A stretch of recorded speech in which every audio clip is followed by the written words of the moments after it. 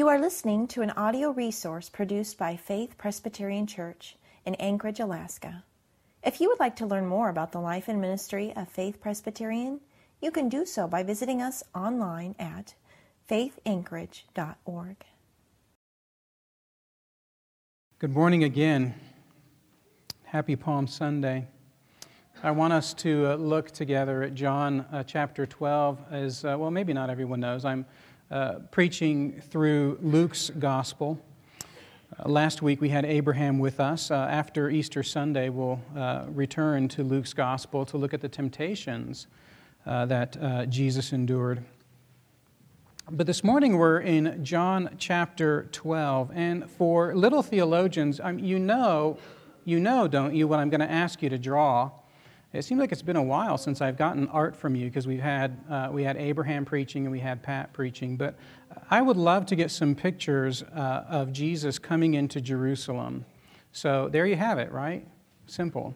So as you're drawing your picture of Jesus entering Jerusalem, listen carefully to how I describe that experience. That's how I'm going to open up the first point of the sermon. Just describe some of the things that are happening when Jesus comes into Jerusalem.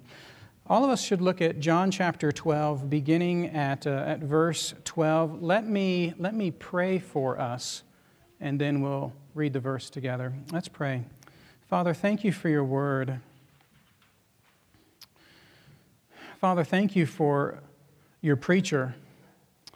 Father, would you be with me that I really would be yours, belonging to you as we belong to you as a holy nation, a royal priesthood. Would you make me yours, particularly as I preach, that these words, Father, they wouldn't be mine but yours. Thank you for superintending your word as we gather to worship. In Jesus' name, amen. John chapter 12 through 19. The next day, the large crowd that had come to the feast heard that Jesus was coming to Jerusalem. So they took branches of palm trees and went out to meet him, crying out, "Hosanna! Blessed is he who comes in the name of the Lord, even the King of Israel." And Jesus found a young donkey and sat on it, just as it is written, "Fear not, daughter of Zion, behold, your king is coming, sitting on a donkey's colt." His disciples did not understand these things at first, but when Jesus was glorified, then they remembered that these things had been written about him and had been done to him. The crowd that had been with him when he called Lazarus out of the tomb and raised him from the dead continued to bear witness. The reason why the crowd went to meet him was that they heard he had done this sign. So the Pharisees said to one another, "You see that you are gaining nothing. Look, the world has gone after him." This is God's word. I want to begin with another scene of a gathering of people. This scene in Jerusalem is a gathering of a large number of people. Jesus doesn't enter into a ghost town. And this scene is a scene that happened when I was a sophomore in high school. I like soccer. I follow soccer. And, the world of soccer has been infected with these large crowds where people are at soccer matches, just a whole bunch of people die as a result. And when I was a sophomore in high school, a fairly significant moment like that happened in Brussels. And it was a big game between an English team and an Italian team. And actually just before the match began, there was taunting in the crowd, fans of one team against fans of another. And one group of fans actually moved against another group of fans, and ultimately, the group of fans that they were trying to defend themselves were crushed against concrete, and nearly 40 people died in the crush against the concrete until finally the wall just fell down. And it was a really gripping scene in the world of soccer, and it comes to mind because I was reading a book in which it's written by a soccer fan, Nick Hornby, and he describes this event, and I think I've shared this, I hope I haven't shared this from the pulpit before, but I've done that before, use the same illustration.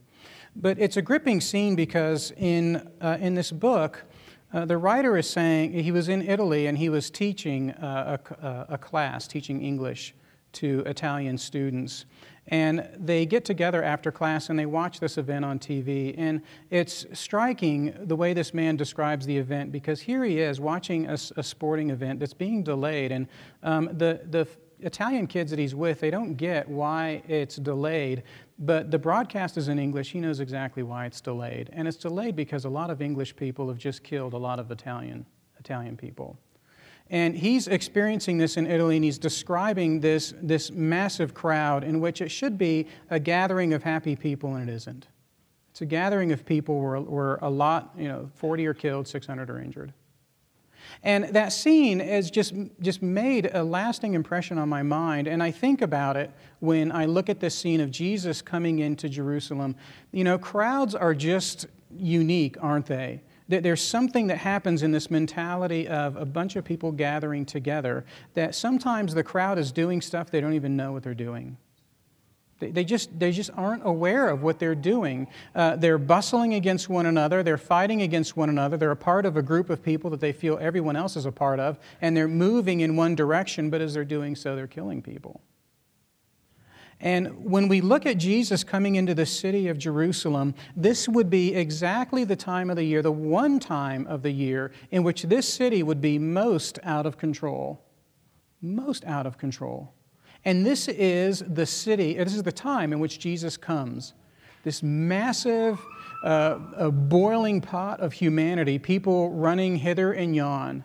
And Jesus enters right into that crowd, and with his body displays the gospel of grace. And we get to look at that scene this morning at John chapter 12. And I want to start just by describing the first century context. That's point one. And then point two is describing not just that original context, what's happening at the time, but I want to describe what's happening in the context of the story of redemption. Right? Not just the context of first century Judaism, but the context of the story of redemption. What is God doing by bringing Jesus into this massive city? And then I want to finish by asking this question. What is the context of March 30th? We have to go home after this service, and we're going to go to sleep, and we're going to get up in the morning. And I want you to do this every Monday morning. What does those words that minister brought Sunday morning, what do those words have to do with Monday and Tuesday and Wednesday? What does this mean for my life? And that's an important context that I think is addressed in the passage. But first, just the first century context. John has told us that Jesus has gone to Jerusalem several times. When you scan John's gospel, Jesus has gone over his 3 years of public ministry. He's gone to Jerusalem at least 4 times. At least 4 times. And in fact, the first time that he goes to Jerusalem is recorded in John chapter 2, in John's gospel. In John chapter 2, Jesus is there, and there are many people, John tells us, that actually believed in Jesus. Okay, John chapter 2. We're in John chapter 12. And what happens is with all of those occurrences in his life where he goes to Jerusalem, the situation gets more and more and more tense. And in fact, it gets so tense that it is very dangerous at the end of his public ministry, what we've just read. It is very tense when he goes to Jerusalem.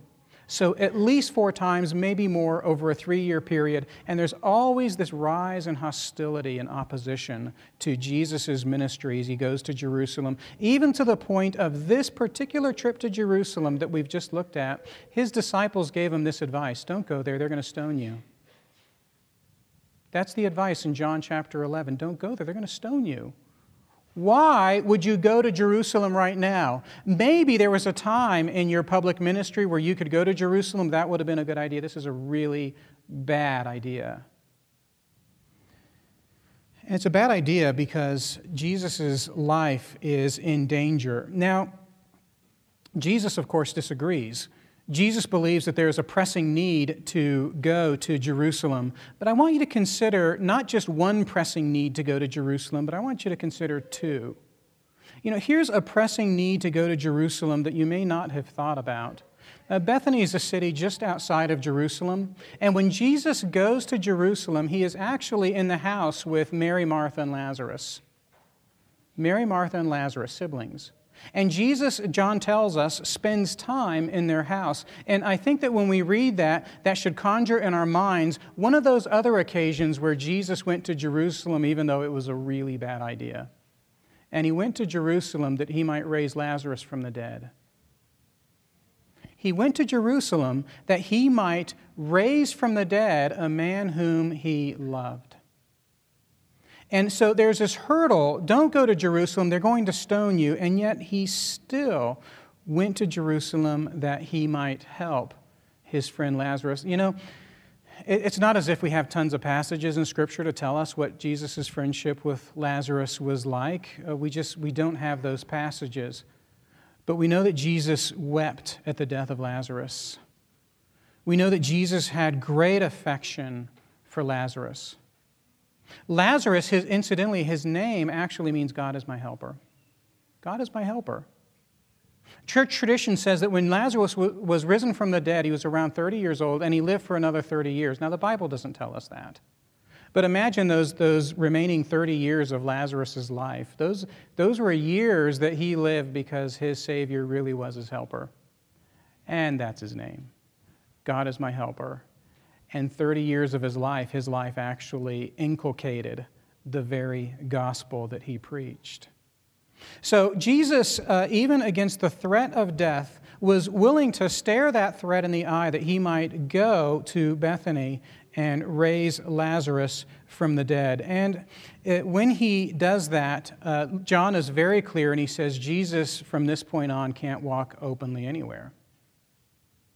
In fact, the Pharisees were so angered by the following that Jesus was gathering that the Pharisees actually wanted to kill Lazarus. Do you think that he would have died a second time? I mean, again, complete speculation, but they actually wanted to kill the man whom had been raised from the dead. But at this point, Jesus responds to that pressing need to go to Jerusalem and to raise Lazarus from the dead. And then this is the second pressing need. And in this pressing need, it's not to save Lazarus, to raise Lazarus from the dead. It's to save Jerusalem. It's to offer salvation to the entire world. That the message would go out to all the nations and that anyone can be raised from the dead like Lazarus. The first pressing need is to raise Lazarus from the dead.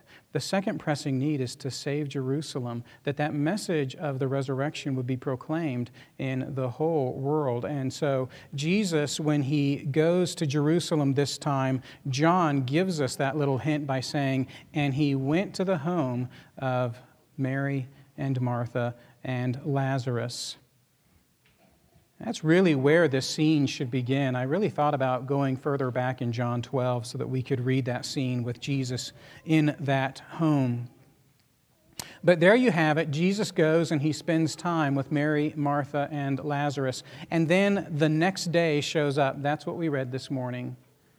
And the next day, he enters into Jerusalem to do for Jerusalem what he had already done for Lazarus. Now, a couple of just quick things to note about Jesus' entrance into Jerusalem. The first is this. Josephus, who's writing in the first century, he says that Jerusalem would sometimes have as many as 2.7 million people in it. That's astounding to me. 2.7 million people. Now, that's probably a high figure. Scholars say, it's astounding to them as well. But the audience in Jerusalem was enormous. And not only was it enormous, but representatives from the entire world are there. I think that's part of what's being alluded to in verse 19. The Pharisees are concerned about the whole world going to Jerusalem.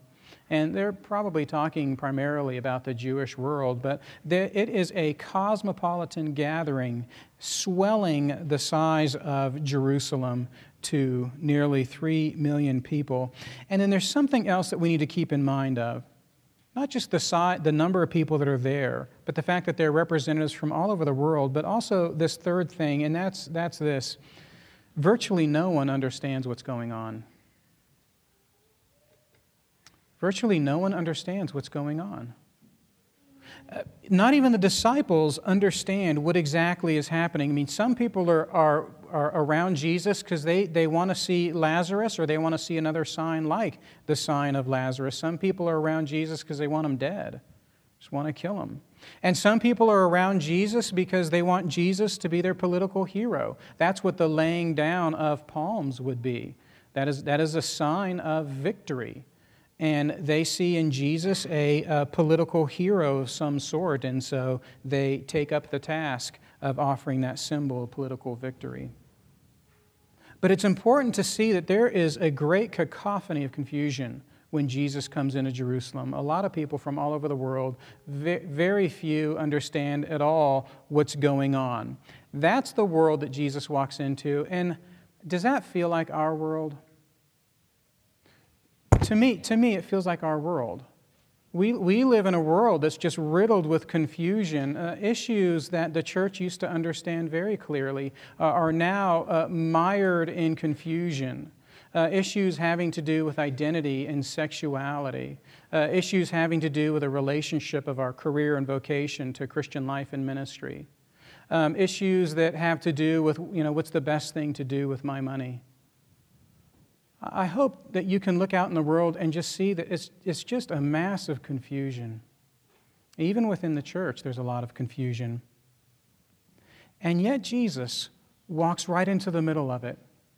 It's almost as if it's this massive spinning machinery that can kill anyone, right?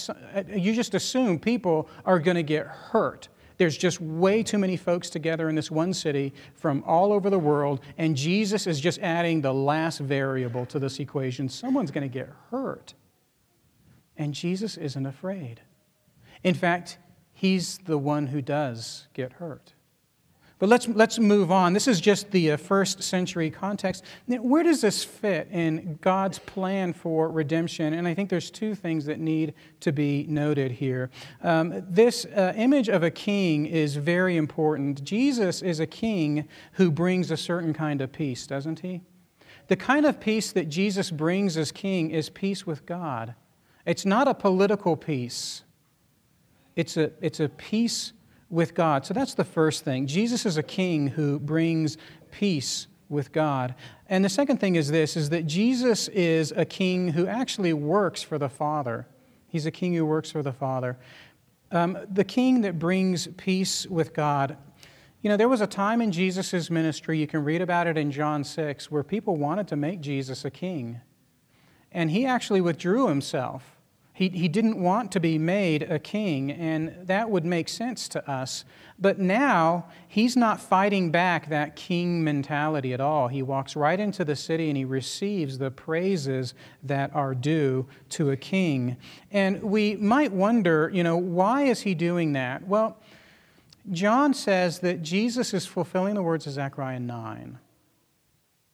We looked at Genesis 49 earlier in the service rather than Zechariah 9, but if you look at how Zechariah closes this work, what you find in Zechariah 9 is that there is this one true God, and he loves his people, but his people are utterly pathetic. Utterly pathetic. The only reason his people are in Jerusalem is because a more powerful king released them and allowed them to go to Jerusalem. And as they're in Jerusalem, they're trying to build a temple, but it's not done yet. And then they're going to build walls. But it is a pathetic body of people. They are so vulnerable. They are so weak. There is nothing that would make these people stand out as having any specialness at all. But what's remarkable about Zechariah is God loves them. Do you hear that? God loves them. God loves these people. And despite the fact that they're pathetic and they're sinful, God has extraordinary affection for them. In fact, so much affection that when you read Zechariah was very popular to the New Testament authors, by the way. You read about God's great affection even to the point of piercing his own son. even to the point of piercing his own son. Zechariah is a letter of warmth and affection towards a people who just don't deserve any of that. And you should think about Jesus and his warmth and affection for Lazarus because he wept over Lazarus. But Luke tells us that as soon as Jesus walked into Jerusalem, he wept over Jerusalem too. That affection that Jesus brings is unlike any king that the world has ever seen. This is a king who comes with strength and with power and who comes to provide peace, but he comes to provide the kind of peace that reconciles us to God, that draws us to God. In fact, when Luke tells of Jesus' entry into Jerusalem, he says that on the lips of Jesus, these words were heard, "Would that you had known the things that make for peace." Would that you had known the things that make for peace. Jesus comes into this embroiled city packed with people from all over the world, a people who are just utterly clueless, and give them too much time, they're just going to trample each other. And a lot of humanity is going to die. Just a wreck. And Jesus loves them. And he comes to them. And he desires to be not a king of political power, not a king that gives them strength in all the world to make all the world their servants, not a king to build massive edifices that would shine in the sunlight and make their kingdom look so great and wonderful. He is a king who enters to bring them into a relationship with God. That kind of peace. And the second thing is this, is that Jesus is the kind of king who actually works for the Father.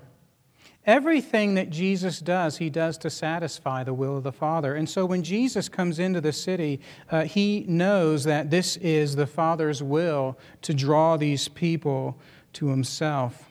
He is the one from Psalm 118, it's quoted in our passage, he is the one who comes in the name of the Lord. Isn't that a funny expression from Psalm 118? He is the one who comes in, blessed is he who comes in the name of the Lord. And we often think that coming in the name of the Lord is all about me. I come in the name of the Lord, right? I come in his name, which is true. You should do all things in the name of the Lord. But Psalm 118, read it carefully. The one who comes in the name of the Lord is Jesus. He's the one who comes in the name of the Father. And in Zechariah 9, he rides that colt because it was his Father's will that he would come riding that colt. He comes in the name of God. Another way to understand that is that Jesus comes into the city of Jerusalem smelling like death. You know why I say that? The day before he was anointed. And Jesus calls that anointing for his own burial. He comes into the city, this massive crowd of people, and he's smelling like death as he comes. Why is he smelling like death? Because this is God's will in Zechariah. This is God's will that he would actually come into the city and offer his life and die so that his blood would then cover the people that they might be reconciled to God. He comes as a king who brings peace with God, but he comes as a king who serves the will of God to do what God the Father demands of him. Now, what does this mean for tomorrow? Does it mean anything for tomorrow? This is a wonderful historic exercise, and it's an exercise that helps to tie the story of Scripture together. I can appreciate that. But you appreciate nothing unless you receive this as a message for you. Because there's one thing that everyone in this crowd has in common. You ready for this? There's one thing. Why are all of these people in Jerusalem? You know the answer. They're there because of the Passover. It's the Passover celebration that swells the number of people in Jerusalem, and they're all there for the Passover. In fact, everyone is there professing that we are here in some way because blood's involved. Because blood is somehow involved. And you can read the story of the Passover in Exodus chapter 12, and there's a Hebrew people that are in the nation of Egypt. And God comes into that city and he kills the firstborn of not just the Hebrew people, but of the Egyptian people, except for one thing. If they're covered by the blood of the Lamb. If they're covered by the blood of the Lamb, they will be safe. And the thing that we have to understand is that not only do all those people in Jerusalem have that in common, but all these people here have that in common. In order for us to taste true peace, we need to be a people that are covered by the blood of Jesus. There's no way around it. This is the heart of Christianity. And on Palm Sunday, when Jesus comes into that city, the crowd doesn't know anything about themselves. But Jesus is going to inform them, and He's going to say, what you need is my blood. You know, going back to that scene in Brussels, the soccer match. You know, you could have pulled any one person out of that match and said, your actions right now are killing someone. You could have reasoned with them. You could have said, your pushing is killing someone. And just one by one, you just pull them out, you tell them, and you put them back. Isn't that a funny image? You pull them out and you tell them, you're killing someone, and you put them back. And this is the message of the gospel to us this morning. This is the message that I offer to you individually. There is nothing that you can do to find peace in this world unless you are covered by the blood of Jesus Christ. True peace is to be reconciled with the true God. Your career is not going to bring you this peace. In fact, the kind of peace that Jesus is offering is the kind of peace that you can have even when the career tanks. Your money, right? Your money is not going to bring you this peace. In fact, the kind of peace that Jesus brings can come to you even in your poverty, and comes especially in your poverty. Your health, your vitality, your strength, it's not peace. That's not peace. You don't need the kind of king that is going to keep your body healthy. You need a kind of king that's going to reconcile you to God.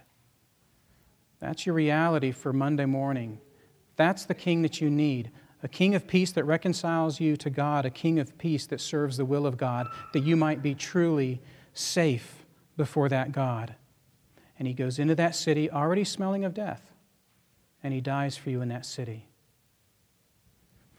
This is Palm Sunday. Welcome to Palm Sunday. Let's pray together. Our Father, we thank You for saving us in Jesus. Jesus, we thank You for Your faithfulness to Your Heavenly Father, giving even Your body for our life. And Holy Spirit, we thank You for speaking to us out of Your word. Father, Son, and Holy Spirit, we give You thanks. In Jesus' name, amen.